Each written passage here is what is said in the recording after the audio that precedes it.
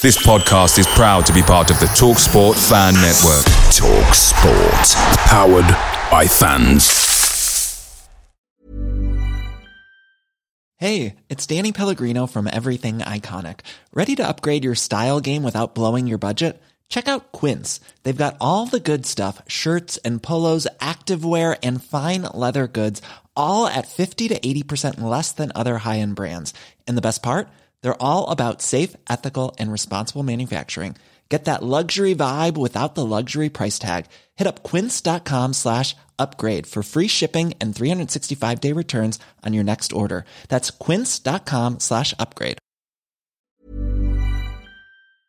Hi Ellis Pod fans, it's JR here. Bert's Babes, Hoddle's Heroes, even DeCanio's Dozens. We've had some iconic lineups in our history at Swindon, just like the legendary menu at McDonald's. Parkin or Austin, sweet curry or barbecue? Why not get a McNuggets share box to enjoy the debates with your mates? And thanks to McDelivery, every drop-off could be a home win. Order now on the McDonald's app and you can also get rewards points too. No one wants to drop points at home, and with tasty rewards to earn, you won't be missing out. Only via app at participating restaurants. 18+. Rewards registration required. Points only on menu items. Delivery fee and terms apply. See mcdonalds.com.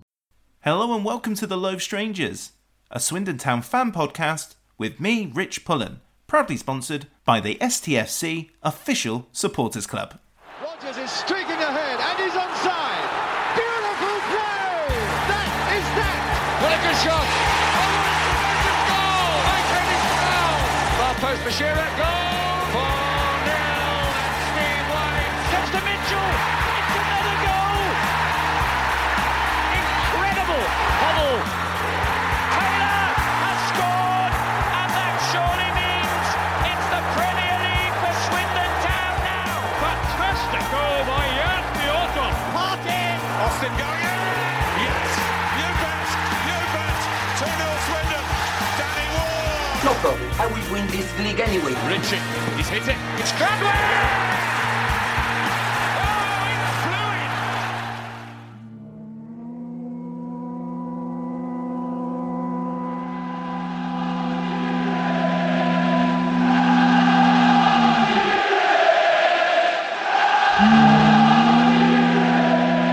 Hello, Sean.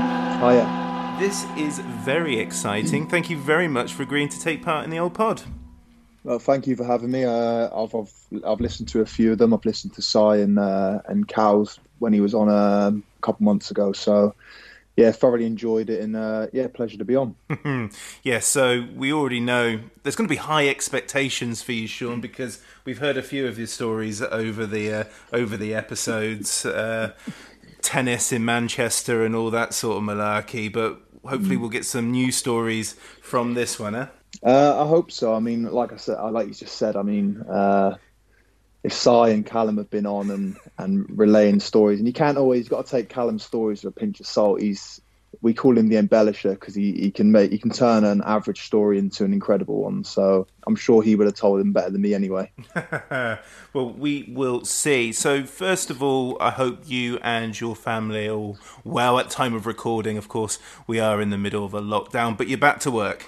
Yeah, we started back at stage 1 last Monday, non-contact work, which we've done all week, and then same again yesterday, but today we had a little bit of contact work as we kind of push into what they're calling phase 2, which is a limited amount of time as a group, but over large areas, just to kind of keep ourselves safe and obviously keep everyone else safe when we come home to our families. Absolutely. And the boring question that I've been asking everyone, because I need to know because I'm nosy, is what are you watching on Netflix, Disney, Prime, etc.? What's been on?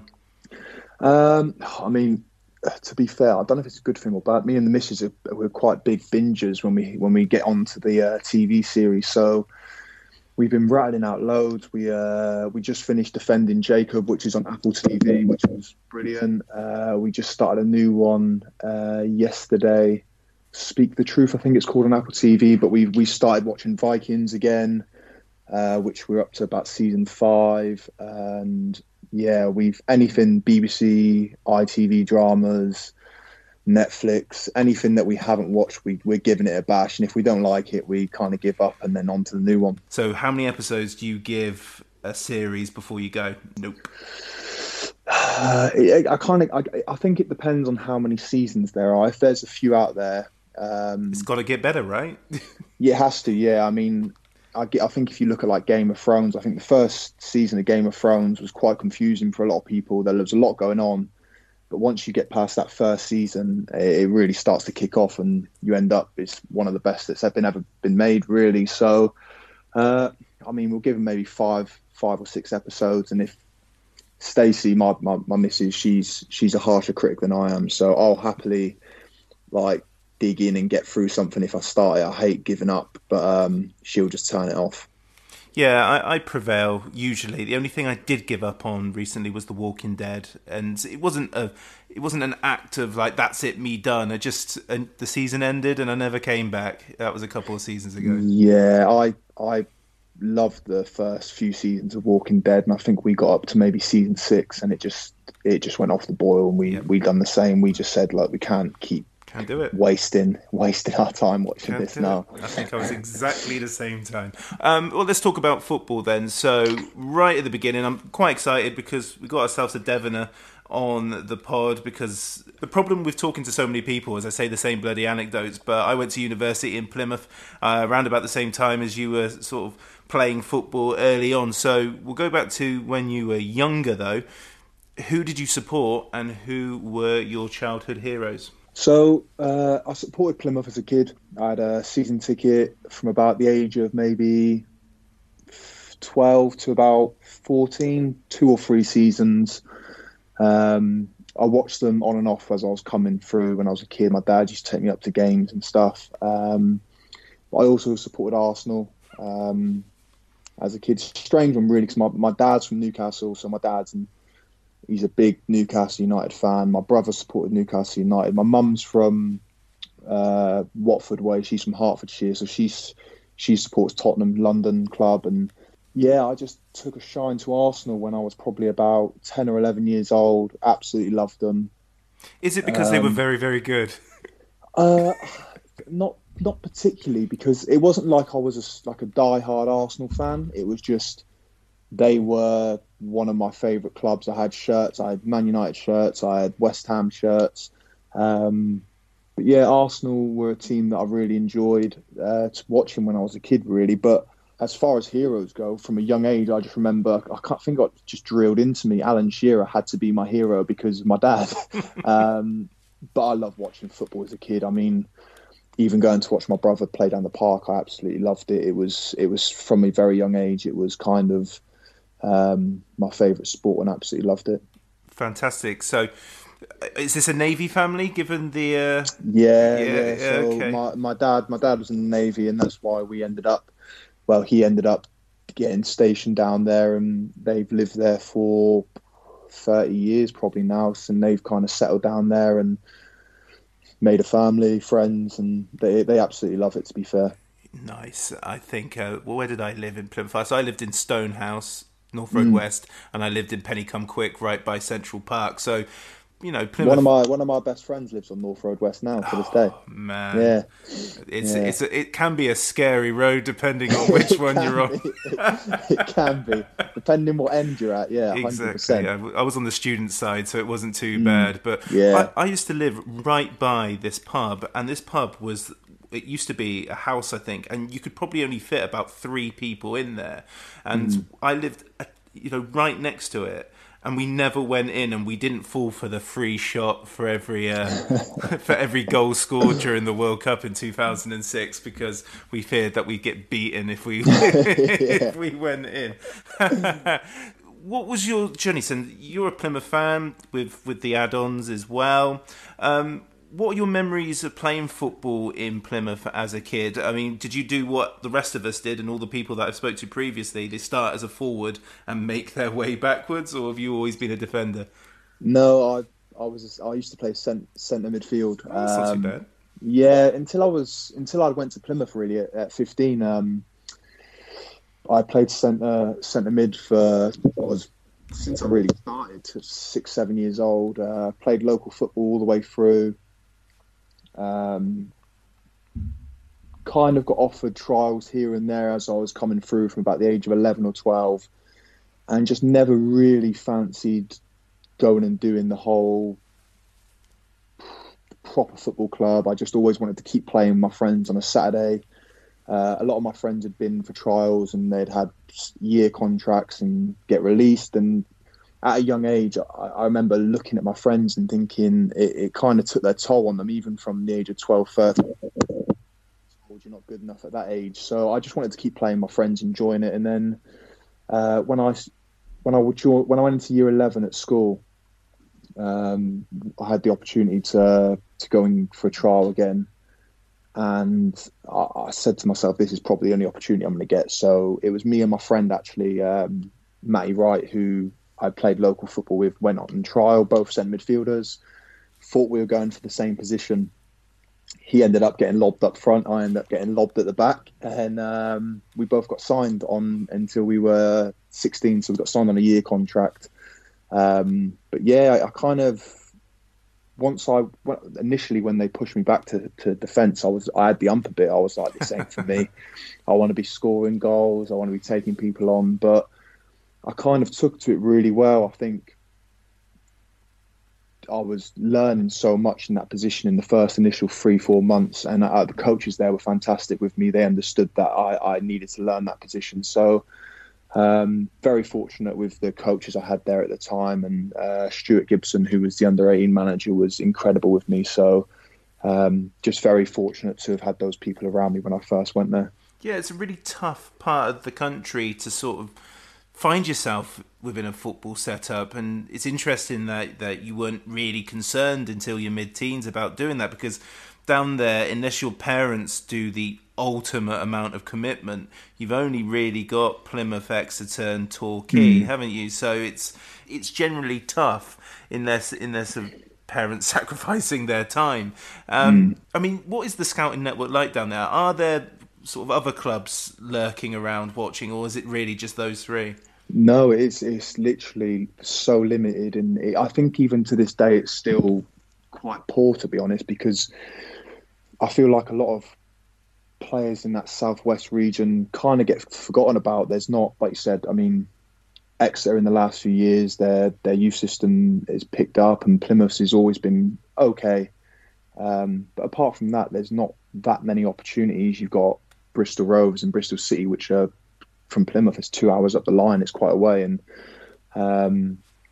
there was players, even through my age groups from a couple of years below, that so many players got overlooked, I'm sure, and missed out on opportunities to make a career of it, because there were players much more technically gifted than I was, or players who were better than I was, that just never had that opportunity or a person to take a chance on them. So I feel like there could always be more done, especially down that part of the world, because there's players down there that would definitely have made careers if they had the chance. Yeah. So when you're in the Plymouth setup, were there any others that, I mean, thinking about your age, you're around about the Dan Gosling era, aren't you? Yeah. So he was. I think he was a year above me, or maybe. He might have been. I think he might have been one of the younger ones in the year above me. So Gos was, when I was 16, he was definitely a first-year scholar, or maybe a second-year scholar. Yeah.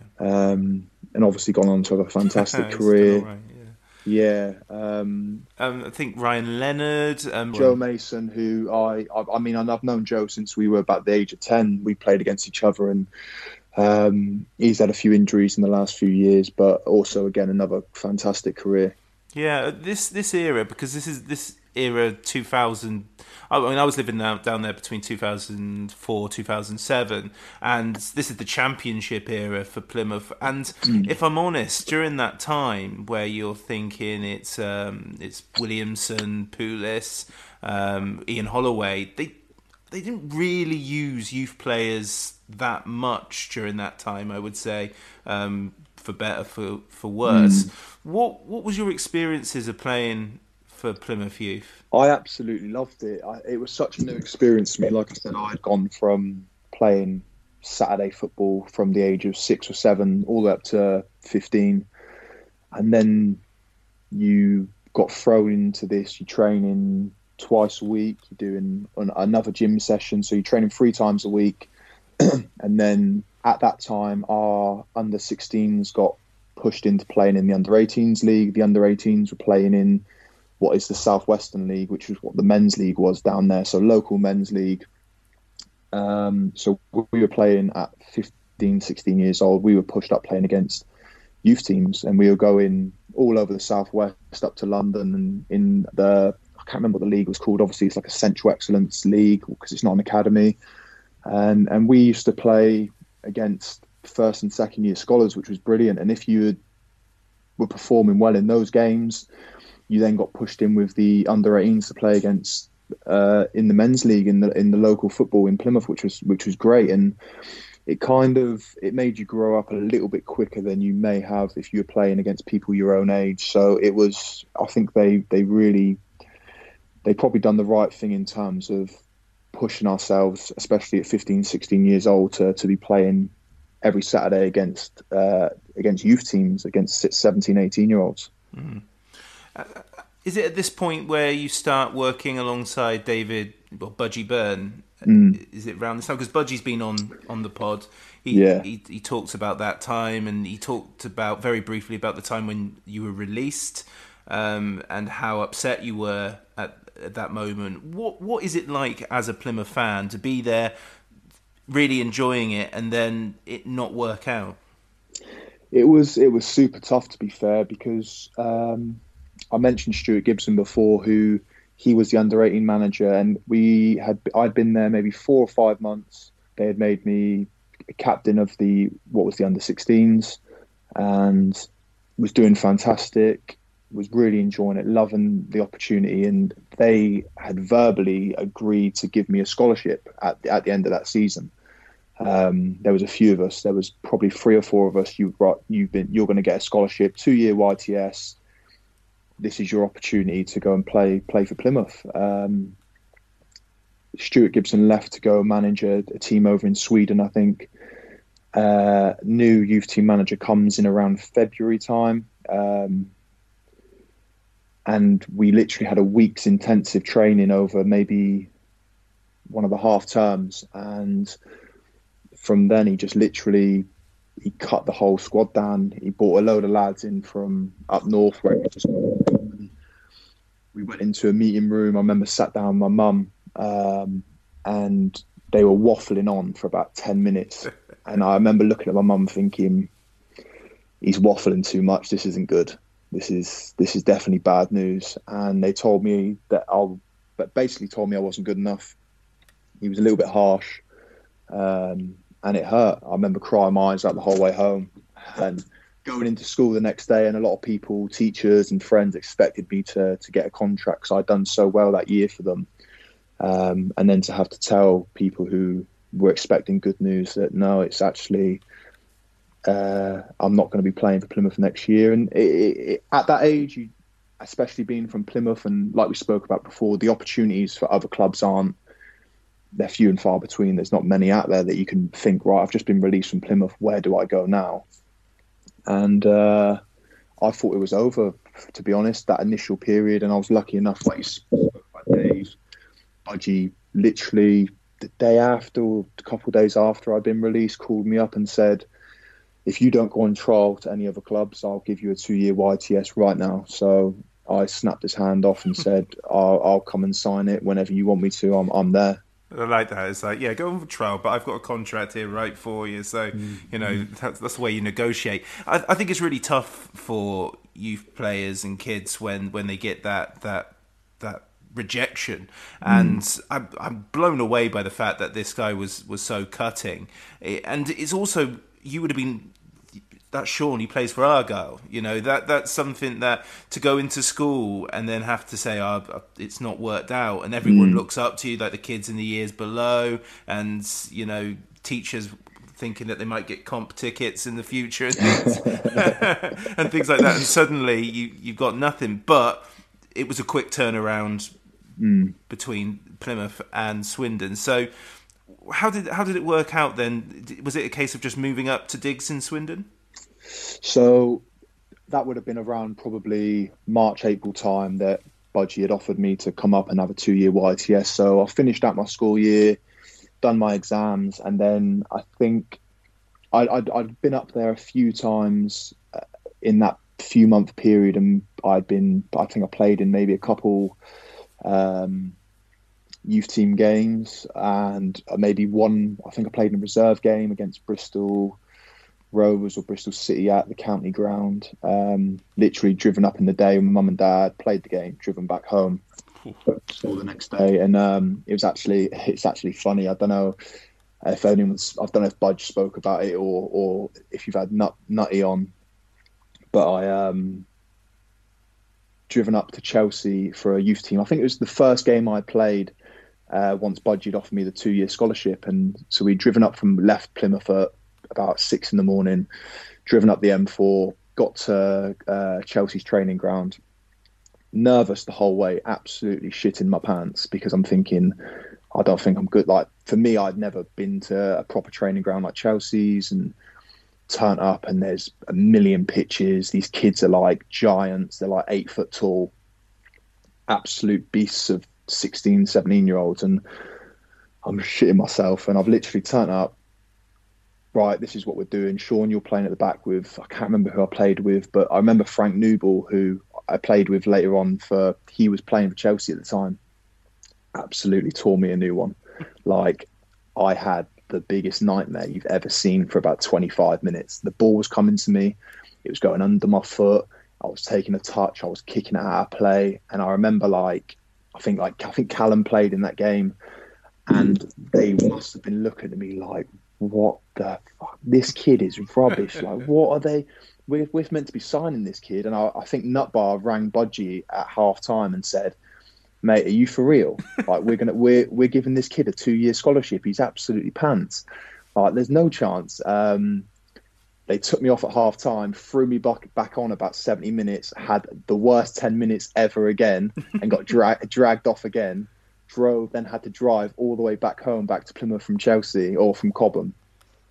Didn't say a word to my mum and dad the whole time, just sat in the back thinking, I am way off it here. It was a bad day. Was it a case of every time the phone rang, you were like, "This is it. This is the message." And to be fair, Budgie stuck with me, and he'd watched me enough in that first year at Plymouth to know that what I was capable of, or what he thought I was capable of. So it gave me a little bit of a boost knowing that I could have that bad game and still get looked after. Yeah, I mean, how influential is Budgie in the grander scheme of your career? Oh, huge for me personally. I mean, I think he's done lots for certain people in that period that I was at Swindon. He helped a lot of young boys out coming through, but for me personally was massive. I think without him, definitely during Morris Malpass's time, probably give me a little foot up in getting into that first team kind of door and getting the chance. Without Budgie being there, that might not have ever happened. And he really he was harsh on me. He was a tough taskmaster, especially on I think the lads from Plymouth, especially. I think the likes of me, Joycey and Ben Tozer, we really got told sometimes, and I think that all come from a place of love and a care where he wanted to push us as hard as he could because he knew we had it in us. And definitely the first year or so that I was in the youth team, he really pushed me to excel, to try and be the best I could be. Yeah, so you arrive at the same time as Ben Tozer and Ben Joyce, and is it Seb Broomfield as well? Was he was in the setup, or I think Seb come maybe the year after. Okay, so do you all rock up at the same time then, the three of you? Yeah, so we literally all three of us sign at the same time. Toes was obviously both of them were a year older, so they were actually second year scholars when they first signed. I went to school with Joycey, played with him at Plymouth, and obviously Toes as well. But it was nice for us, I think, to have each other when we first initially signed, because a lot of the lads that were already there had been together for quite a few years in the setup. So to rock up on your first day and have a friendly face in the change room definitely made life a little bit easier. Joyce is fighting now, isn't he? MMA or something like that. I think he's doing Thai kickboxing That's or it. like Sounds Muay right. Thai. Yeah. He's always been into his boxing and his MMA and stuff like that, Joycey. So I think I haven't seen his fights or anything, but I know he was training for a fight, I think. Yeah. How did the setup compare to Plymouth? So when you were still in the youth team, was it very similar? I think it was more professional. I don't know if it's because we had stepped up from that under 16 level, then pushed your kind of full time in that youth team environment, and you're expected to be professional. You're expected to do your job. You're expected to almost look after the first team and kind of clean boots, clean the dressing rooms, and you get him that level of discipline as well. And that first pre-season was the hardest pre-season I've ever done in my whole life. It will never get harder than that. I remember Budgie was so Paul Sturrock was telling him the runs the first team were doing. So the first team Paul Sturrock would relay back to Budgie, right, this is what the first team's runs are today. Budgie wouldn't write them down. He would just listen to it, try and take it in, and then just make up his own shit for us. And we'd end up doing like 3 or 4 more sets in the first team, and we were doing double sessions every day. And I remember literally getting out of, because I used to live with Ben Tozer when I first signed, and I couldn't even get out of his car one day. I couldn't walk to the front door. I was just in a pickle for weeks because I'd never known anything like it in my life. But it put us in good stead, I guess, because since then that's been the worst pre-season, and nothing's ever come close to that. Before we get into the first team and the journey to that, when you get, I don't know if you consider it a second chance with Swindon after what happened at Plymouth, I personally am, there's a percentage of me that's driven by spite, and having been given the sort of criticism that you got from your coach, did that play a big part in you wanting to establish yourself as a professional footballer? Massively. Still to this day does. Still, that meeting, that'll live with me to the day I die. I'll never forget the way he told me, the way me and my mum were sat there, both waiting for him to say you're getting released, but just having to take on board criticism that probably didn't need to be said, or it could have been said in a different way. That will live with me forever, and that did drive me on, especially in the first year or so afterwards. It was a real big driving force in terms of, I need to go and prove people wrong. I need to show that I am better than what this person thought about me. And that has been a driving force throughout my whole career, whether it's been local journalists or people that say you aren't good enough. And that there will always drive me on to try and, like I said, be the best version that I can be. I'm never going to be Maldini. I'm never going to be the next Virgil van Dijk, but I will always try and be the best version of myself and give it my all. Did you ever get an apology? No, never. I never spoke to... there was 2 guys. I literally never spoke to them again. I seen one of them when Swindon played Plymouth. We played them in the FA Cup and beat them 4-0, and I scored the first goal. And I remember that day, I remember thinking, we have to win this game. This is the first time I've been back to Plymouth, and no matter what happens, we have to win this, because I knew they were both going to be there. I was going to be playing. My friends and family were going to be there. We had to beat Plymouth that day, and we ended up winning 4-0. I think it was the FA Cup second round, third round. And we won 4-0, and I scored. And I remember thinking after the game, I'm just so happy, because I know I seen him in the stand, and I could get a little one up on him after he made me cry my eyes out like a baby 2 years previous. Paul McGovern on set piece duty. Morrison reaches it. That is a wonderful header. And that may just have sealed the game for Swindon Town, who once again have not chalked enough to clean off their feet of the valley. What are your memories of beginning to be integrated into the first team at Swindon? It was that youth team cup run we had when I was in my first year, which was kind of the first initial part of, oh, we might have a chance here. Like our youth team done really well that year. I think we lost to Charlton in maybe the last round of 16. John Joe Shelby scored 2 of the best volleys I've ever seen. He was literally still in school. It was incredible. But we got pumped that day. We'd lost Ben Tozer as well in that January to Newcastle, he was a massive part of our squad then. So yeah, we done really well in the Youth Cup, and I think there was 7 of us got offered what would be classed as a trainee contract, first team trainee contract. And then that was just the first kind of real big opportunity, right? They put a bit of trust in us. They've all given us an extra year on our contracts. But even after that, it was never really, right, you're going to be training with the first team week in, week out. It was just kind of, you would in and out of training if they needed numbers, played a few reserve games. And I think me and Callum at that point were getting pushed probably a little bit more than a few of the other boys. And we travelled to games as the 20th man. You'd travel to away games, be in the hotels, not being on the bench and stuff. But I remember, I think my first game on the bench was Leyton Orient away. Got my squad number, which was huge for me. I remember even then, just Budgie was taking the piss out of me in the change room, actually saying how nervous I was because my squad number and my shirt was up on the hanger.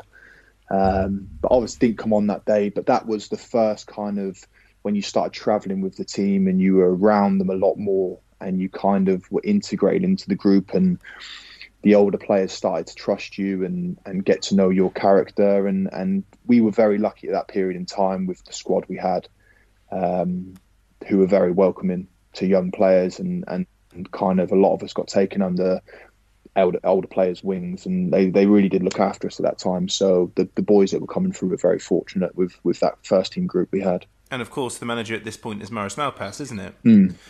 Which is interesting because most of the people from this era that I've talked to were there before, or in the first team, or playing games before Morris took over. What were your experiences of Morris Malpass? I absolutely loved him. I thought he was a brilliant, for a young player coming through. I thought he was fantastic for me.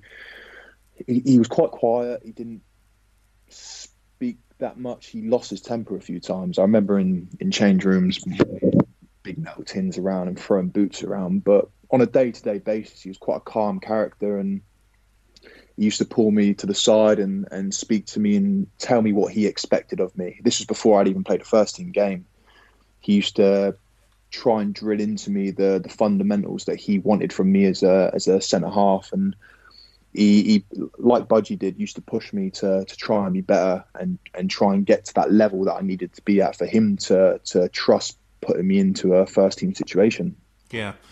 Well, let's talk about that debut, because it only came after a couple of appearances as an unused sub, or not appearance, you were unused sub a couple of times, and then you're a sub again for the game against Gillingham, which for Swindon fans of a certain vintage, it's a very important game. It's one of those odd rivalries which was sparked in the 70s and 80s, and it's never really gone away. It's away at Gillingham, and in the first half, Jarrell Eiffel gets injured, and in comes Sean Morrison. So, I mean, anyone that makes their debut really from the bench, you're kind of thinking it's going to be in the 88th minute, run around like a headless chicken for a couple of minutes and then go, right, it's done, I've got it, and now you can build on that. But you're brought on with still over 10 minutes left in the first half. Do you remember getting that call to go and warm up? Yeah, I remember the day, really. I remember getting to the game and we'd done the warm-up, and Jarrell's come up to me in the change room before the game and said to me, look, Sean, be ready because I can feel my hamstring. My hamstring's quite tight. So already I'm absolutely shitting my pants. I'm like, cheers, Jarrell. Cheers to that, buddy. So the first 10 minutes, I'm just like eyes on Jarrell, watching him thinking, please don't get injured, Jarrell. Like, I don't, it was a boiling hot day. And I was thinking like, nervous. And I can't remember if it was a slide tackle or it was kind of in the middle of the pitch or in the middle of our half, and he's gone down. And I remember Maurice Malpaz just turned to me and was like, "Go warm up." And Callum, I've looked at Callum, and Callum's looked at me, and we've both just gone, "Shit! Like, what do we do?" So I just took off and started sprinting up and down the touchline at Gillingham like a headless chicken, thinking, "Oh no, I'm coming on here. Oh no." Done about three or four doggies as quick as I could. I was absolutely blowing. Should never have done it because I was knackered. And I remember just looking, and I think Budgie or Morris was waving me up. Come on. I didn't have my shin pads on. I was rushing around, putting my shin pads on. And I think Callum's threw me my top, and I'll never forget this. So as I've taken off my warm-up top, I am white as a ghost as well, by the way, not seen one bit of sun that whole spring. And as I've put on my shirt, stood by the touchline, a Gillingham fan from behind our bench. I've not played a single minute of a first team football ever in my life. So as I've pulled on the Morrison shirt, some guy in the background just gone, "Oh no, not that Morrison, he's fucking shit." And my arse just fell out. I was like, "Oh no, I've not even played a minute of first team football, and this guy already knows I'm shit. Like, what's going to happen?" But yeah, I've went on. I remember I was so drained after the game because I was concentrating that much. I barely said a word. I wasn't speaking. So I think played next to Hasney. I wasn't speaking. I was just literally focused. Right, do your job, do your job, do your job. And fortunately enough, I had a pretty okay game. I think I got an assist for our header from a corner, which Hasney scored. But it wasn't a bad debut. I didn't set the world on fire, but I was just steady Eddie, which I was really happy with, which then led on to my full debut the week after. Yeah, 86 minutes of them leading, and then Hasney scores with a couple minutes to go. And of course, you would have been in the Plymouth setup when he was down there as well, and a hugely popular player. So it would have been a nice bit of a symmetry for you, I imagine. Yeah, I used to watch. I remember watching. Hasney played, and I went to watch them. I think it was when they got promoted from League One to the Championship. I don't even think it was called the Championship at the time, but I think they beat Bristol Rovers, or they drew with Bristol Rovers. Mickey Evans scored a goal, and Hasney played in that team that got promoted. So, I always used to joke about watching him play. I used to sit in the stands and watch him, and then to make my first team debut alongside someone I used to watch was wicked. To be fair, it's really cool. When you sort of you come in right at the end of that season, do you think to yourself, "Oh man, I wish there were 5-10 games left," or you just "I'll take that game and a half and go away and get better"? I think probably the latter. I think I never expected to have made my debut in that first year scholar that I was there. I had a bit of a slow start the first few months, and then it picked up after Christmas, and was fortunate enough to worm my way in and work hard to get an opportunity. And once I'd made my full debut the week after, and I played just over a game and a half, and I remember I played against, I think Bass Savage was who I was up against most of that day. Done pretty well against him, and we'd won the game. And I think it was just nice to have, I've shown that I can do it at a first team level. The manager probably has a lot more trust and faith in me now. I can go away over the summer now and work 10 times harder, and hopefully come pre-season be with the first team on a more permanent basis. And that's what happened. I come back, and Bowden was youth team manager at the time, and I'd done my first day with the youth team. And I remember coming in the day after, and I was in the away change room, which was the youth team changing room at the county ground. And I think Budgie walked in and said, in his way, obviously, "What the are you doing in here?" And I was like, "What do you mean? What am I doing in here? I'm a second year scholar. This is my change room." And he said, "No, you're in with the first team now." And literally picked up my kit, picked up my boots, and that was it. Then I was in that first team dressing room until the day I left. Amazing. Bass Savage is a blast from the past. I always felt sorry for him because of that hilarious falling over incident that he had when he was at Bristol City, which is one of the downsides of everything being televised. Now, this is where my first memories really, or my lasting memories of you start to appear, because that summer, I think it was either the Advertiser or in one of the programs or whatever, they did like a feature on each player which included their nicknames. And your nickname will always stand out because it was something to do with Romans, because you look like the busts, this. Well, can you remember? I think it was because I have naturally curly hair. Honestly, the amount of nicknames I had coming through at 15, 16 years old. Boys used to call me Screech. Callum used to come up with all sorts. With the mullet that he had. I know. He had the worst trim I've ever seen at 16 years old, ever.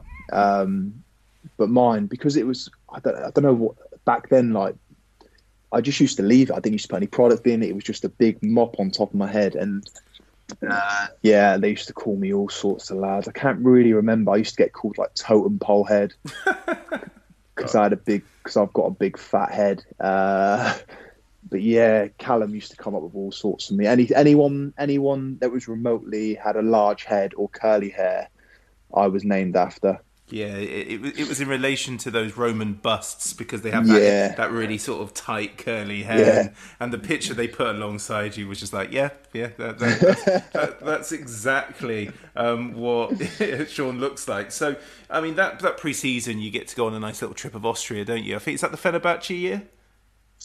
Yeah. Yes. Yeah, that was the first year, yeah. And had you ever done those sort of tours before? Was that new? No, to you? that was my first. I mean, as a kid, I think I went abroad once as a kid at about 12. Our local team, we went to Italy and played, which was fantastic. But to do it on a professional level with much higher structure to training and a real goal at the end of it, and play your pre-season games, and to play against, like we did, Roberto Carlos and the players they had in that Fenerbahce team, was amazing, because I think I only played maybe 10 minutes of that game, but to just watch it and to be part of it was fantastic. Yeah, I remember when I was down in Plymouth, they played Real Madrid during one of their tours, and it was essentially the second team. But Fenerbahce went all out in that. They were televised, and there we are with our numberless Lotto t-shirt. Yeah. Basically, it was like we had the training kit with numbers on. Did they even have numbers on the back? It might be just the front, wasn't it? I don't think we did. I don't think we did have any numbers on. But I remember the Roberto Carlos, that game. I just remember watching him, thinking, this guy, and he must have been mid-30s at that point. Easily, yeah. And he was an absolute machine of a man. And his technique, his passing, he was the best player on the pitch by a country mile from left back. And we were just all in awe of him, to be fair. I think Billy Painter got his shirt after the game as well. There we go. Yeah. The queue would have been something. But there were a few decent players in that Fener team. Obviously not to the sort of maybe standard. I think Kejman, who played for Chelsea, Lugano played in that as well. He was a decent player. Yeah, plenty going on. So, what point do you become like? I mean, I've talked to a fair few people from this era, and you, Kurt Hammonds, Billy Painter, are always highlighted as amongst the more entertaining members of the dressing room. At what point do you go from that second year scholar, I shouldn't be in here, to the I'm sure Morrison loud part of it getting stuck in? I don't really know when it happened, to be honest. I think this is what I said about that group of first team players. We were so lucky that there was no grudges, or if you slowly try to be yourself, you'd maybe crack a joke or you try and hammer one of the older boys.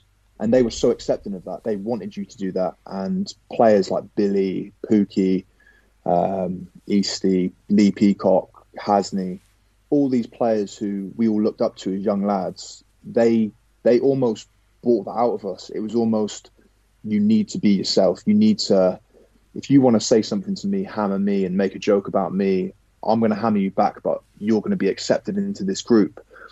So almost nurtured it out of us. They almost let us be a part of that first team group dynamic much quicker than maybe it would have happened in a different group. So, like I said, we were very fortunate that they allowed us to be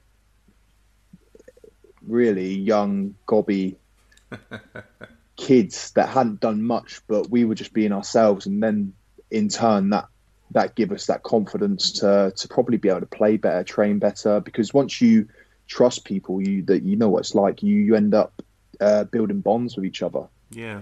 I think the standout player that season is obviously Simon Cox. And the reason I want to highlight that, because, again, despite talking to so many people from this era, we don't really acknowledge Simon Cox's season, 2 seasons enough as fans. And I think the reason for that is because Billy and Charlie Austin had such a great season immediately after Simon left. It's kind of been forgotten, but what a player he was.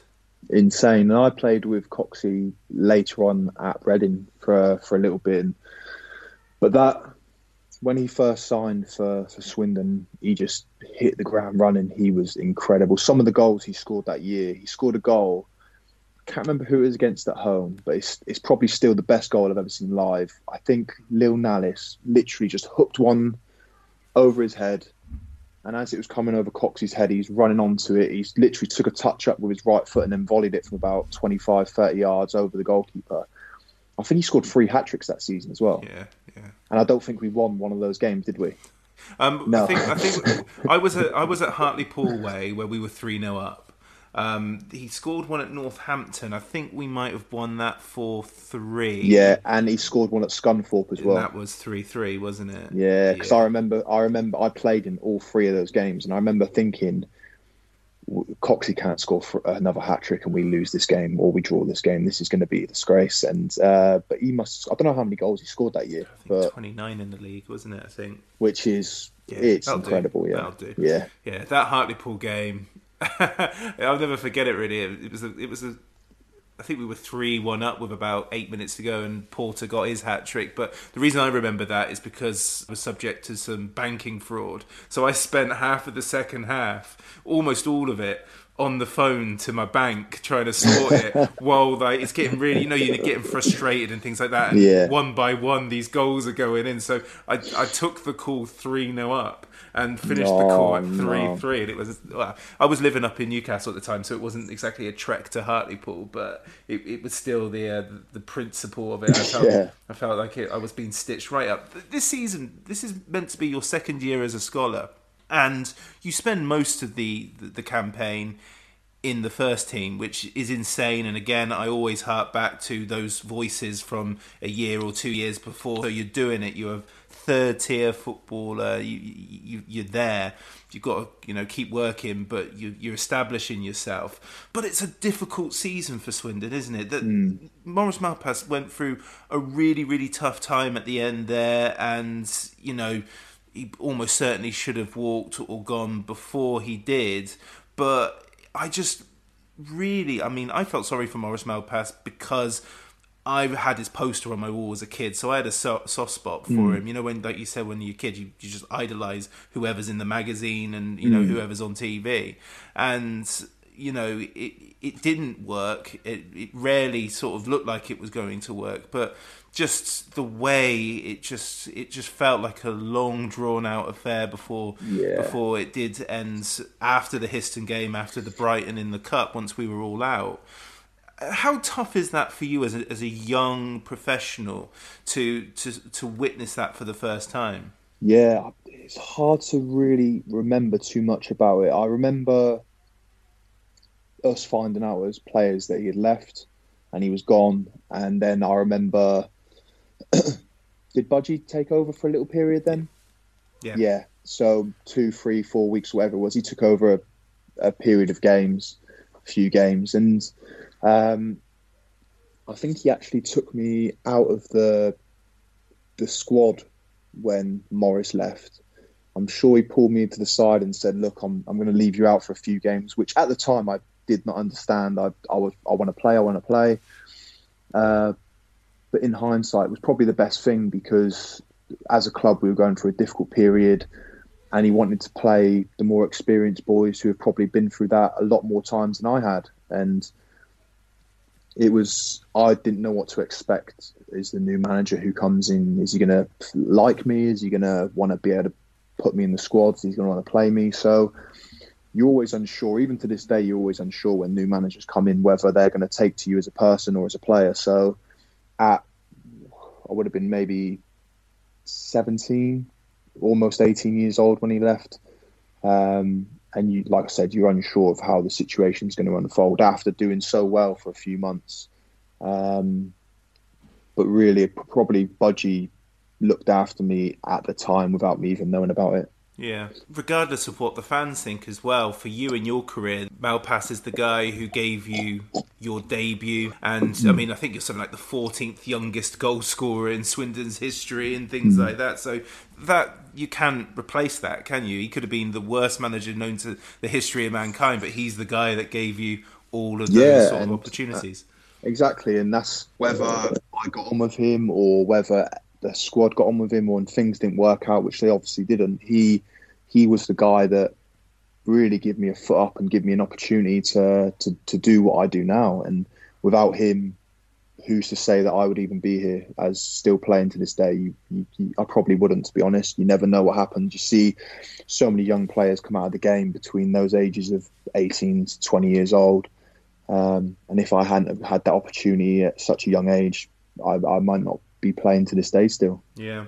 Well, after what felt like the longest caretaker spell in history, well over a month, I think it was, Danny Wilson comes in around Boxing Day, certainly around Christmas time. And, I mean, to be fair, Danny Wilson, he's a been there, done that manager, and he was firefighting for the start of his Swindon career. So you sort of disappear until around about February, March time, don't you? And by that point, it's looking better for Swindon, isn't it? Yeah, and that's what, when Budgie first took me out of the squads, I remember being really a bit gutted, really, because I thought I was building on something here, but when I look back at it now, it was 100% the right thing to do. We needed a bit of stability, and a 17-year-old kid that's played 20 games in league football isn't the guy you want to look to when backs are against the wall. So, yeah, I remember Danny coming in, and I know it was around that Christmas period, kind of winter, because I remember, I think his first training session, we were actually up the dome in Supermarine. Yeah, we were up the dome up there inside, and I really loved the way he was talking to the lads, the way he communicated between the group and his ideas going forward. So that period there where I wasn't playing for that January, February, March time was a chance for me to work on my game and become better and try and adapt to a new manager now. I've got to try and everything that Morris wanted me to be as a centre-half, I need to try and adapt to what now Danny wants me to be or what he expects centre-halves to be. So that was a good period for me to really start working hard and trying to prove to him that I was hungry to get back in the first team. Yeah, and obviously loan first, but Gordon Greer comes in at this time, who, yes, is competition, but he must have been a huge influence, someone to learn from during that time. Gordy's still to this day, one of the best captains I've played for. I don't think I appreciated him as much as I do now when I was there. On the pitch, he just demanded the highest standards off of everyone. And if you weren't at his standards, which were, he was a fantastic player, technically brilliant, great defender. If you weren't at the standards that he was, he would tell you. And at 17, 18, that can be a bit scary. And you sometimes think, do I deserve this? But we're playing a men's game. He wants to win. He's a winner. And he expects all of us on that pitch to be winners. And it probably wasn't even after I left or I appreciated really how much I learned off Gordon, of what kind of captain that you expect or what I would maybe try and be down the line. You're a captain now yourself at Cardiff. Did you take much of what you learnt from him in your current role? Bits and bobs. Definitely, the drive and desire to win definitely comes from that period, and I've always had it in me. I've always been a winner. I've always wanted to win, and I've always wanted to do the best I can do. And whenever I'm in a team, whether that be Swindon, Huddersfield, Reading, Cardiff, I always want to try and give it my all and do the best I can do for the team and the end game that we are trying to push towards. So definitely from those aspects, I think Gordon was hugely influential on me.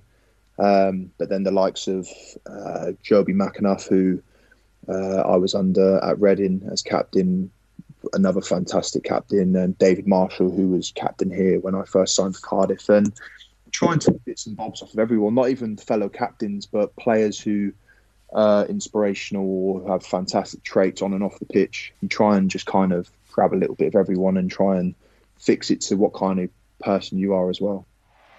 Can Rose deliver on this occasion? Oh, it's a wonderful header, and Swindon have the lead thanks to Sean Morrison. First blood is red blood in the West Country derby. You're listening to the Low Strangers podcast, proudly sponsored by the STFC Official Supporters Club. So the following season is a big one for the club. It's almost very successful, but you take more of a back seat during this campaign. Was that frustrating at the time? Yeah, it was hugely frustrating because I think I started that season. Yep. I think Scotty Cuthbert. Did Scotty come in that summer? He did, yeah. Scotty, who I absolutely loved and still do love, but he was as a player, he was way better than I was at the time. He if I was a manager, I probably would have been playing him and Gordon together as well. But yeah, because you have that first season where I don't know, maybe 20 games, 25 games, and then you go into a following season and you're not starting off at the level you had the previous year. You feel like you've maybe taken a step back or you're going backwards in your development. So yeah, I found it hard. I put a lot of pressure on myself that season. I remember thinking when things weren't going great, I was getting on top of myself, and maybe the pressures of not doing as well as I thought I should have been doing got to me a little bit. And it was a big learning curve. It was a big learning period for me that season. And once again, it's another lesson that I've learned in my career that's probably pushed me on to do better. Yeah, it's one of those downsides of not being a first team centre-back, because centre-backs aren't usually utilised unless there's an injury. You're trying to see out a game. And that doesn't really happen for you, and you're on the bench for ages of it. Of course, you go out on loan during that time.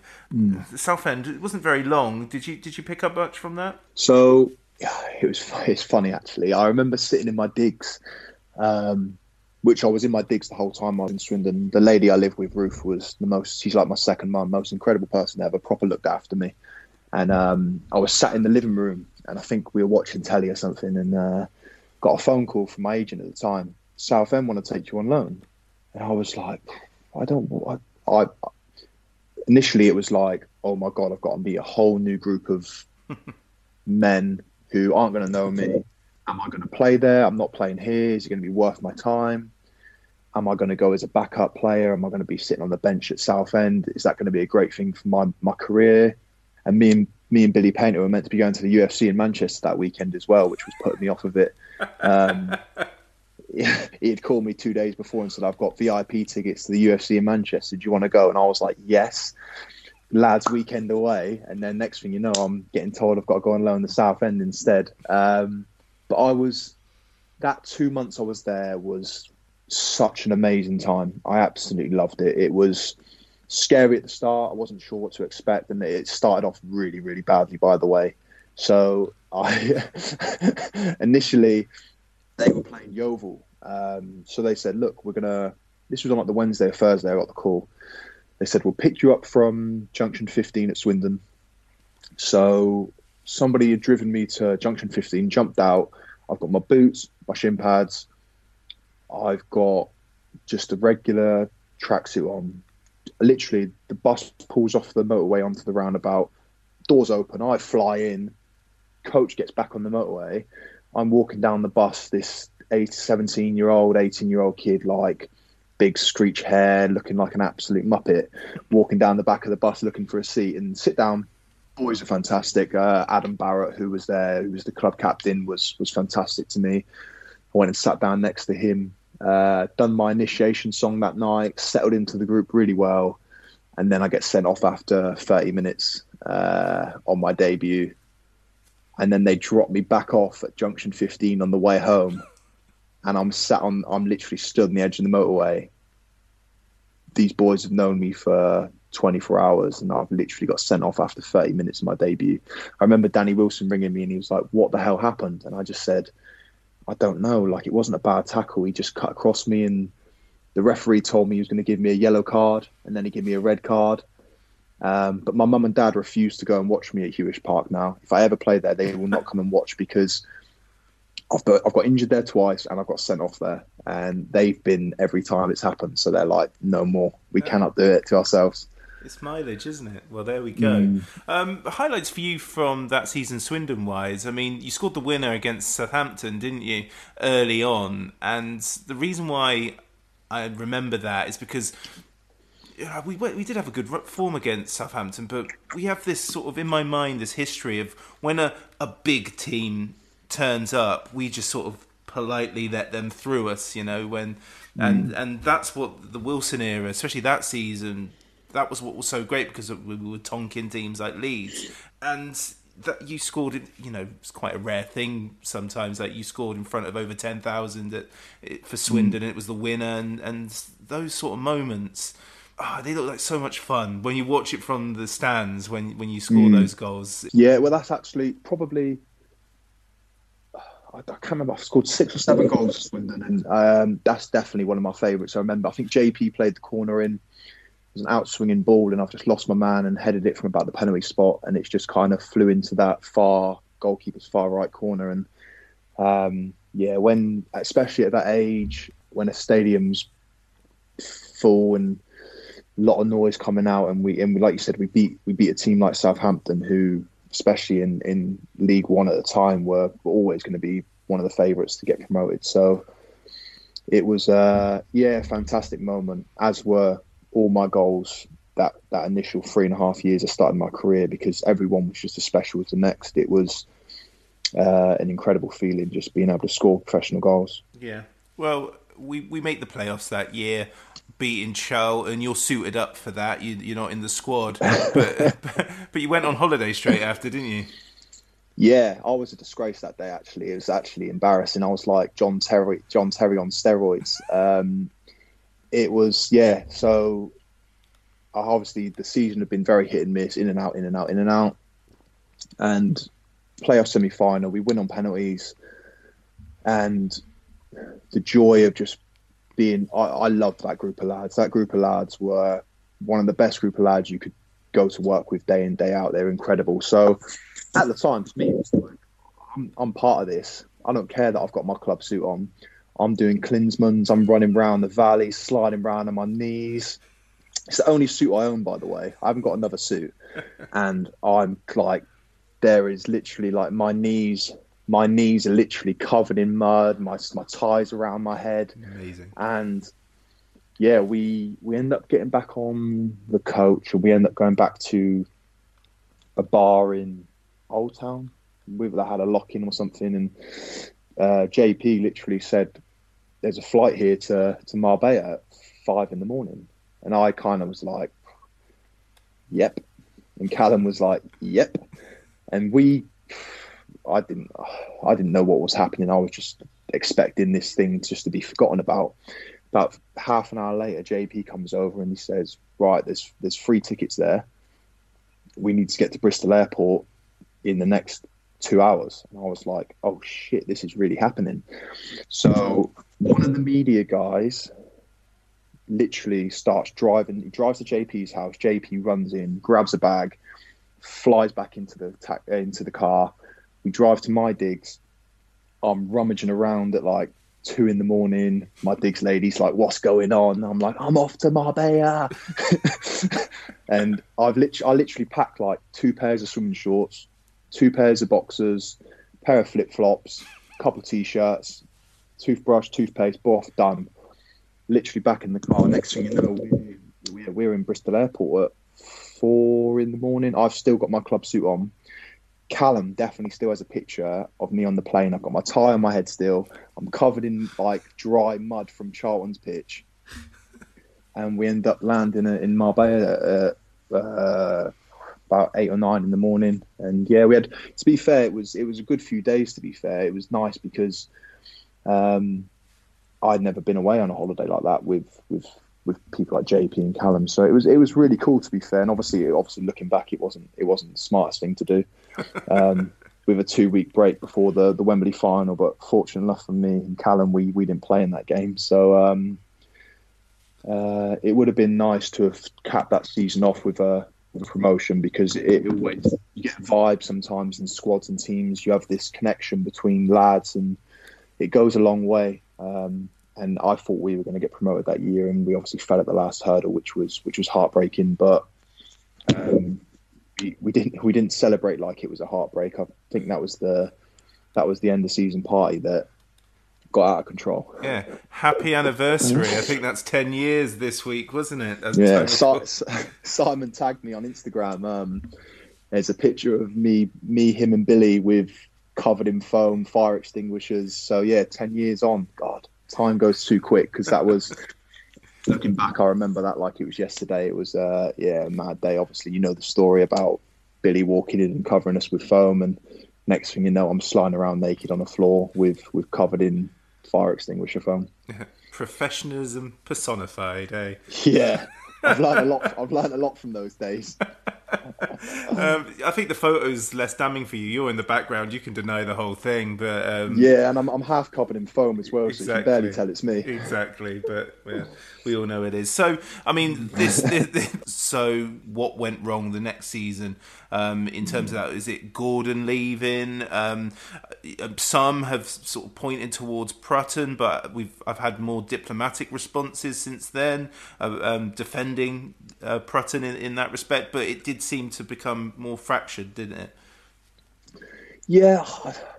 See, once again, it's hard for me to really remember that I was so focused on just, I didn't have such a great season that year before. I played probably another 20 league games, including my games for Southend, and I wanted to just put on a personal note, I wanted to better what I'd done that year before, try to get back in the team and help Swindon get back to the playoffs or promotion. So that whole pre-season, I was kind of in my own little world, just working hard, trying to get back in the team. And there was definitely a different vibe around the place. Like I spoke about before, it's there, you know it's there, you don't know what it is, but you get this vibe in a successful team or a successful squad, and you're all singing off the same hymn sheet. And that following season, it was a little bit different. I don't know.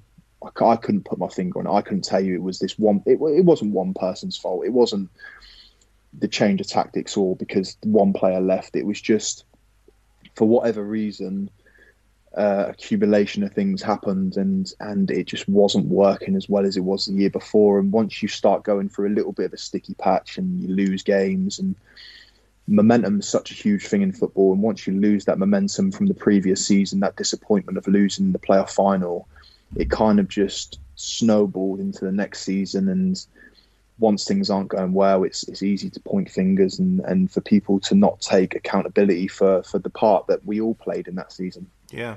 I mean, for you personally, I think it's a very good season, isn't it? I mean, obviously it earns you the move up the divisions, but I mean, you're playing regularly, you're scoring goals, you score that last-minute winner against Huddersfield, who you play for the following year, you score against Bristol Rovers, you score that goal against Plymouth. Tell me, though, that your parents were at the 3-3 at Hewish Park, where we have that comeback. I don't think they were. I think that was the first. I think that was the first game that my mum said, "Look, I'm not coming up. I'm not driving up there," because obviously the one before was when I got sent off, and I think the one before that I got a really bad tackle from Terrell Forbes, and I was out for about 2 months with a knee injury. So my mum said, "Nope, not this time. We're going to see how it goes. If you get through this unscathed, we might come up to the next one." But yeah, I remember actually celebrating did I score the second goal in that game? And whoever scored the equaliser, maybe JP or somebody. Yeah, it was JP, yeah. Yeah, I remember it wasn't even my goal, but I celebrated it like it was my goal. I stood on the billboards and I had hold of a Swindon fan by the scruff of their neck, just screaming in their face, Yeah, amazing. Oh, there were two goals in a minute though, weren't they? So those sort of moments, it doesn't matter who scores. You're doing knee slides across the valley at that point as well. Yeah. Metaphorically, the season's scruffy, but it's far from. We're far from dead. Nearer to the end of your Swindon career, there's that game against Charlton again. I think you score in that one as well, don't you? And that is seen because it's live on Sky. It's a good win. It's a good performance, and everyone's celebrating at the end. And the local papers, after members of that side were saying, "Look, we're still thinking about the playoffs. We're not thinking about relegation." And we're about 18th at that stage, and plenty to play for.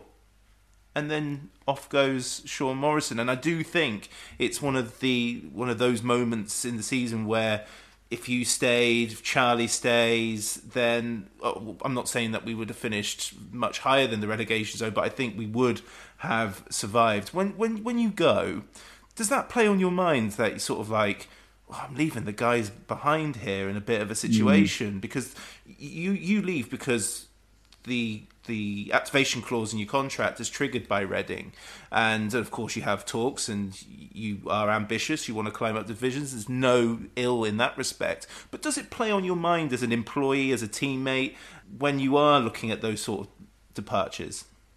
Yeah, it's always hard leaving a club. I've done it a couple of times, and it's always, you build a bond with people for so many years, and you spend more time with the guys than you do with your own family sometimes. And like you said, I was ambitious. I wanted to go and play, and not even just, I wanted the opportunity to go and play and try and become better and play at a level. I would love to have done that with Swindon. I would have loved to have carried on playing there, but the opportunity that season arose, and it was one that I couldn't really look away from. As much as it was a big decision, it was always something that I'd aspired to do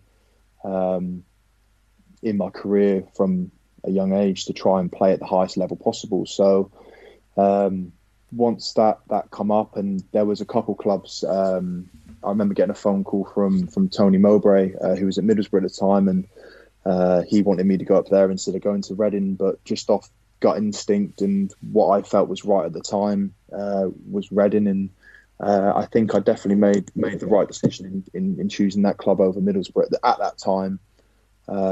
But it wasn't an easy decision, definitely wasn't, because like you said, it wasn't going too great that season at Swindon. But from a personal point of view, it's something I had to do.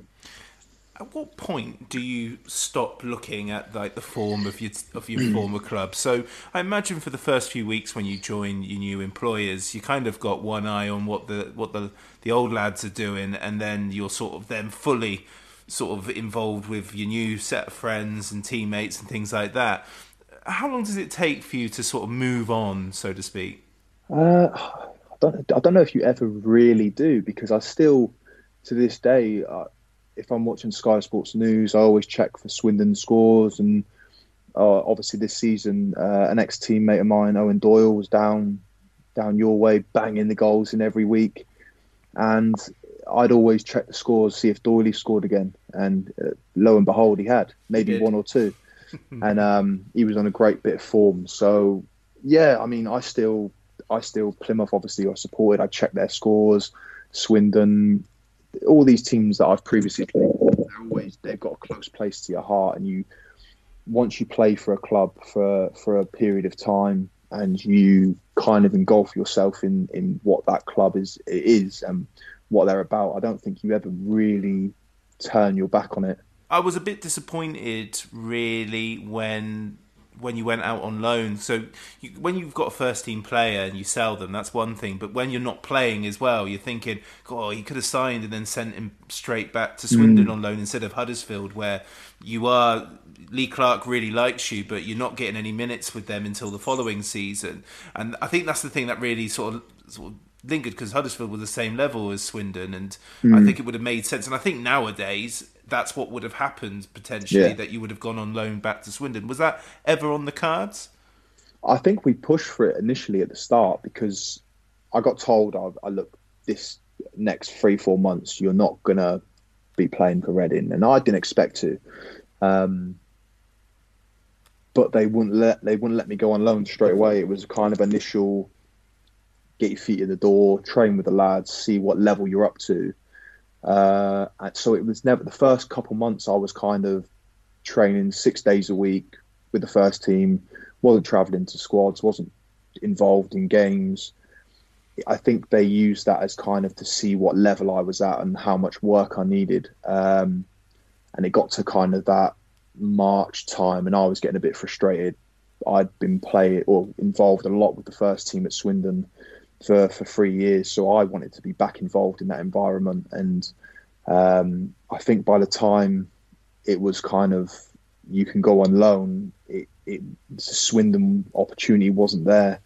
And I think Reading pushed for the Huddersfield one, to be honest. Yeah, that's fair enough. Well, I mean, I've still got plenty of Swindon-related questions, so we can't really talk about Reading, Huddersfield and Cardiff too much, simply because you'd be here all afternoon. But it's safe to say it's gone all right, hasn't it?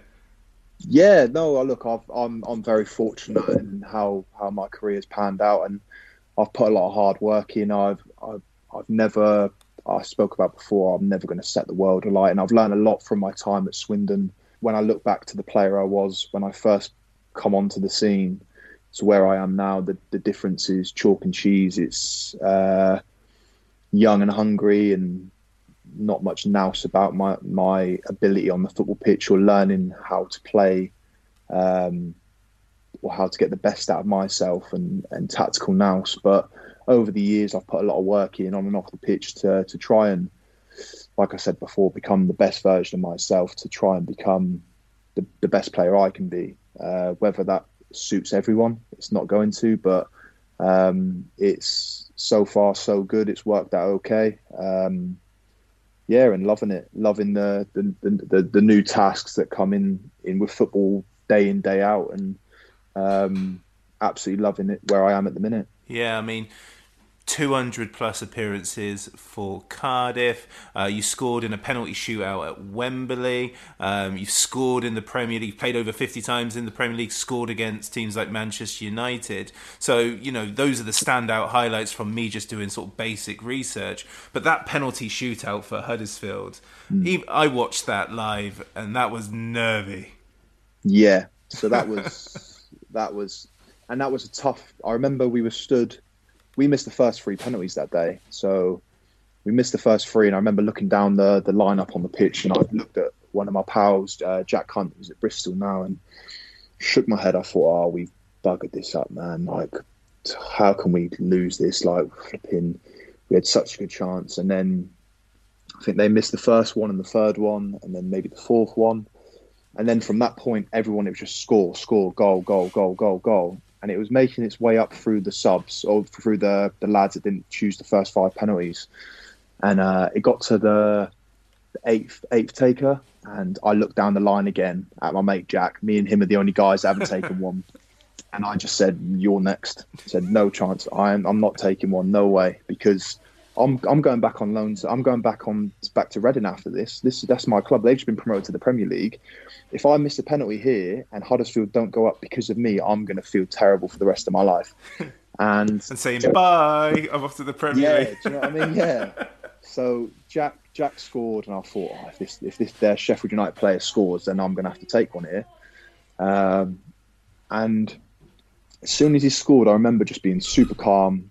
Right, pick your spot, walking up to the penalty spot, put it down, don't change your mind. And fortunate enough, it went in. Then Alex Smithies, our goalkeeper, scored, and theirs missed, and it was an incredible day. It was one of the best moments to win at Wembley on a penalty shootout. Was absolutely insane. It was something that lived with me forever. But as somebody who at that stage hadn't scored loads of goals or anything like that, having the ball in your hand or doing that walk to the spot, and what is that like? It's hard to explain because at the time you're just so focused in on, don't miss this fucking penalty. Just hit the target, give it the best opportunity you can to go in. I knew I had loads of friends in the crowd. My mum and dad, my brother's missus was in the crowd. I remember speaking to my brother, mum and dad said they couldn't watch it. my brother said he was watching it through his hands. It was, and once it went in, the relief was insane. I've scored, I've done my job. I haven't been the guy to let Huddersfield down as a city. There was, I think, 35,000 fans from Huddersfield there, and about the same from Sheffield. So it's a massive Yorkshire derby, and it was an incredible day. But it's hard to really remember my emotions at that time. I just remember trying to calm myself down and like I said, try and pick my spot and hope it went in, hope for the best. Yeah. And you're not on the water bottle that the goalkeepers research or anything like that, because you don't take penalties. So you've got that was the first and last one I've ever taken. I've never taken another one again because I've got 100% record. 100% record. Before we go to take some listener questions, what are the standout moments, other than the ones that we've mentioned, from your career? I apologise to any Cardiff or Huddersfield or Reading fans that might have listened to this, because we're properly glossing over the most successful part of your career. But I don't care, I'm sorry. But what are those highlights? First team debut for Swindon. That's probably the first one, and then my first career goal, which was huge. I'll never forget that moment. And then it probably goes into that Reading period and or Huddersfield, getting promoted with Huddersfield. And once I got back from Huddersfield after getting promoted with them, I felt like the staff and the players, and they didn't look at me as a young lad after that. It was, he's a man now, he's come back, he's a different player. And I kind of got opportunities that season to prove myself at Reading, and to then make my Premier League debut, score my first Premier League goal against Wigan, and then a month later score against United at home in a game we lost, but incredible game, a 4-3 game at home against Man United, and then all the way up probably till 2 seasons ago when I got promoted with Cardiff to the Premier League. Over, obviously we finished second behind Wolves, but Wolves were streets ahead of everyone that season, and the way it finished down to the last day of the season to finally get promoted and back to the promised land was an incredible day, and for such a great club like Cardiff as well. It was an incredible week, to be fair. Yeah. What's Neil Warnock like? An amazing man. Honestly, I know he's like Marmite for some people. Once you get to know him, he is one of the nicest. I think we had him at a period where he calmed down a little bit, in terms of he wasn't as he didn't used to go as mad at us after losses, or if standards had dropped. He had his assistants to get on us about that, but his man management skills are second to none. The way he used to be able to talk to players on one-to-one basis and then get the best out of the whole group. He got the best out of 25 lads, and he really turned the screw. When he first come in at Cardiff, the evolution over that 18-month period he was there was incredible. And like I spoke about before, that group bond that we had at Cardiff, and we had it at Swindon, and I had it at Huddersfield, which I'm very lucky to have, because some players don't have that in their careers. So he really built that. But yeah, top guy, and I think that a lot of players that played for him would probably say the same. Yeah. And how's Aidan Flint doing? I would love to have him on, so put in a good word for me. I will do. I'll get Big Flinty on. He's a great guy, Flint. He's a big baby. He's he moans every day without fail, but brilliant guy. Brilliant. I've known Flinty for many years, and he's top fella, and he fit into to this club like duck to water. He really just come through the door. Personality, loud, proud. Top guy. We've got some stuff to work through, Swindon and Aidan, so that will be. I bet. We've got a few things to work on. He won't hold back either. Oh no, and that will be fine. I was there that day when he did the no comment, and it was fully justified, in fairness. But that's for a different episode altogether. Okay, we've got some listener questions. Are you ready for these? Yep. Okay, so the first question is from Callum Kennedy. He asks, he wants you to tell the story of Craig Easton's sunbathing in Austria. This is a good one. This is like a one in a billion chance of this ever happening again. This is how good it was. So in Austria, you are miles away from anything. You're in your hotel, you've got your pitches, you've all got bikes, and you have to cycle about probably 3 or 4 miles to the nearest, what would be like a co-op over there. So we drive down there, get a few snacks for the evenings and stuff. And Callum loved these biscuits. They were almost like Bien biscuits. They were massive, big circular ones with the cream in the middle, and they were heavy. They were like rocks. Yeah. And we've driven back, and maybe a night or two's passed, and we're in between sessions. And me, Callum, and Lloydie are just chilling in the room or whatever. And Callum's come flying into the room. He's like, Eastie's out there sunbathing. And we were on like the 4th or 5th floor. Eastie's probably 40 meters away, but 4 or 5 stories down. So he's miles away, really, in terms of trying to hit him with something. And Cal's gone, what can we throw? And Lloydie's got these biscuits. Like, use one of these biscuits. And Cal, I was like, Cal, that's like a brick, man. You can't throw that. He said, I'm never going to hit him. And Callum, anyone that knows Callum, he's got a fantastic left foot, brilliant footballer, but he throwing things, for some reason, he's got no sense of coordination when he throws things. Cal's picked up this biscuit that's built like a brick and absolutely cannoned one off the balcony.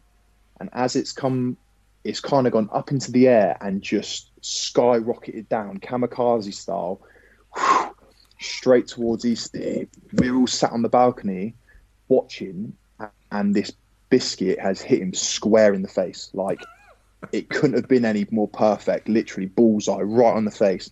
Eastie's flew off a sun lounger backwards. He's reading a book. His books flew up in the air. His legs have come off. The sun lounger's almost closed in half. We duck behind the balcony. Obviously, Eastie has no clue where we are. We're miles away from him. And all you can hear is in his Scottish accent going ape shit. Ape shit. Who's done that? He's looking in the bushes.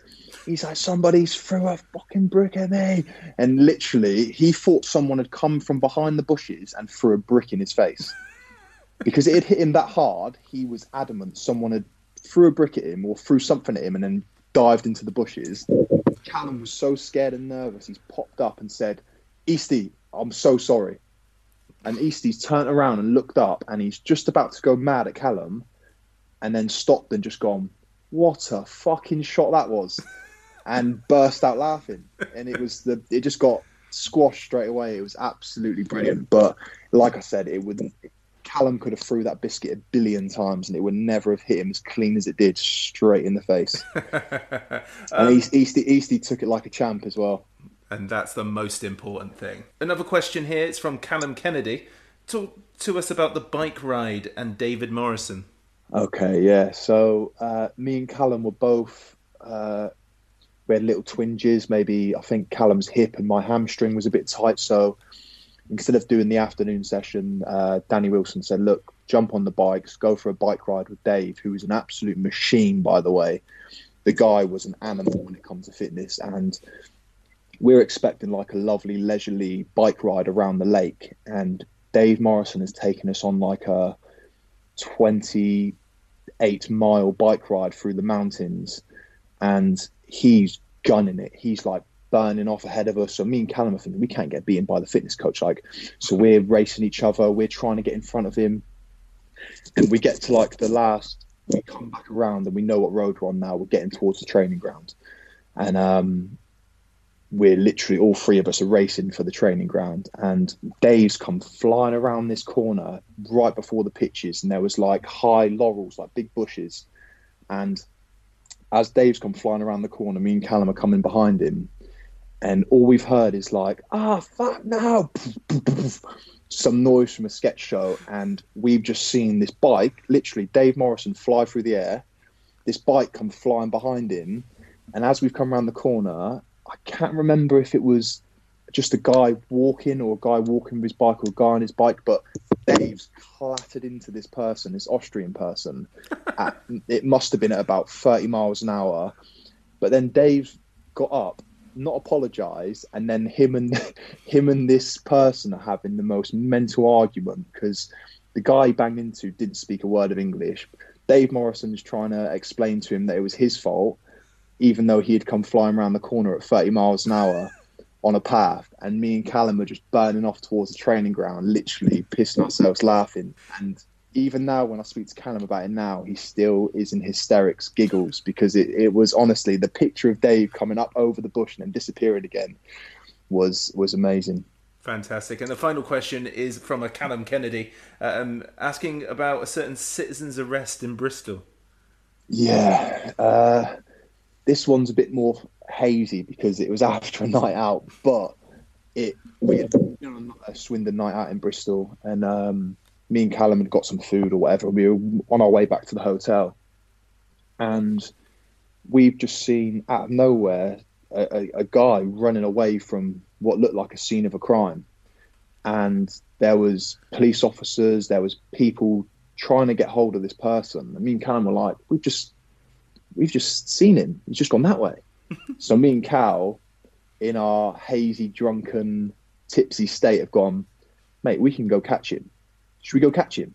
And we've just took off. Kebabs have gone, and we're running through Bristol city centre after this guy. This guy must have thought, like, have you two got anything better to do than chase me down? We are herring after him as fast as we can. We're getting closer and closer until I think we get to almost like a T-junction or a dead end somewhere, and we can't find this guy. He is like missing. We're like, I've lost him. Policeman is coming up, like they're about 2 minutes behind us. They have come. Where is he? We don't know. And you just hear this rustling. I'm sure it was in like hiding in a bush or somewhere. This guy is literally rustling around in a bush, scared. And yeah, they ended up arresting him. And me and Callum were walking off like we're the biggest heroes in the world, high-fiving police officers, like we were the kings of the world. It was brilliant. And as we close now, what are your sort of like fondest memories of your time at Swindon? Not necessarily on the pitch, just because, like you said, you had a great dressing room. What are your fondest memories of being a part of that Swindon era? Just being around players that were much older than me at the time, but they were probably in their mid-20s. People like Billy Painter, Michael Pook, JP, like I spoke about, Hasney, all these players, Scotty Cuthbert, Simon Ferry, all these players who just allowed you to be yourself. There was no you can't be that way because you're only 18 years old. You need to be a certain way because you're 18. It was let them be themselves and let their personalities come out, and they did that, and it really, really helped the young boys come through and helped my personality come through much better than it probably would have if that hadn't have happened. And the group of lads we had, like I said, day in, day out in training, we had a great school of lads. We used to go for coffees. It was just really enjoyable to be around that group of people for as long as I was, and very fortunate to. Yeah, fantastic. And just keep you away from the fire extinguishers. Yeah, learnt my lesson there. Sean, thank you very much. Oh, absolute pleasure, man. Thank you. Inside the box to Moncur. Good run by him, and now Maskell.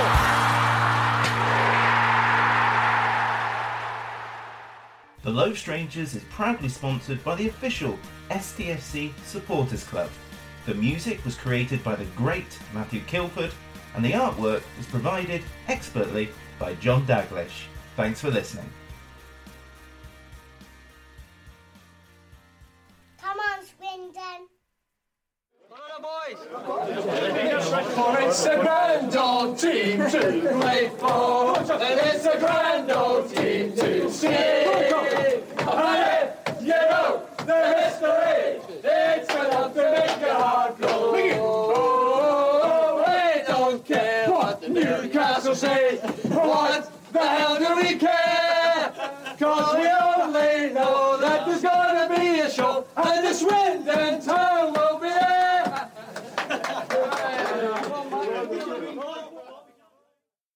Hi Ellis Pod fans, it's JR here. If Swindon players were McDonald's items, who would they be? We've had lots of Big Macs like the legendary Alan McLaughlin, Harry McCurdy, or even Steve McMahon. Perhaps you'd prefer to channel the power of McPlant like Darren Ward, or maybe 5 chicken selects, one to enjoy for each time Ben Gladwin joined. Yep, there's one spare, but there's still time. And you don't need super scouts or data solutions to get your hands on any of these. McDelivery through the McDonald's app brings them all to you at participating restaurants, 18 plus. Serving times, delivery fee and terms apply. See mcdonalds.com. Imagine the softest sheets you've ever felt. Now imagine them getting even softer over time. That's what you'll feel with Boll & Branch's organic cotton sheets. In a recent customer survey, 96% replied that Boll & Branch sheets get softer with every wash. Start getting your best night's sleep in these sheets that get softer and softer for years to come. Try their sheets with a 30-night guarantee. Plus, get 15% off your first order at bollandbranch.com. Code BUTTERY. Exclusions apply. See site for details.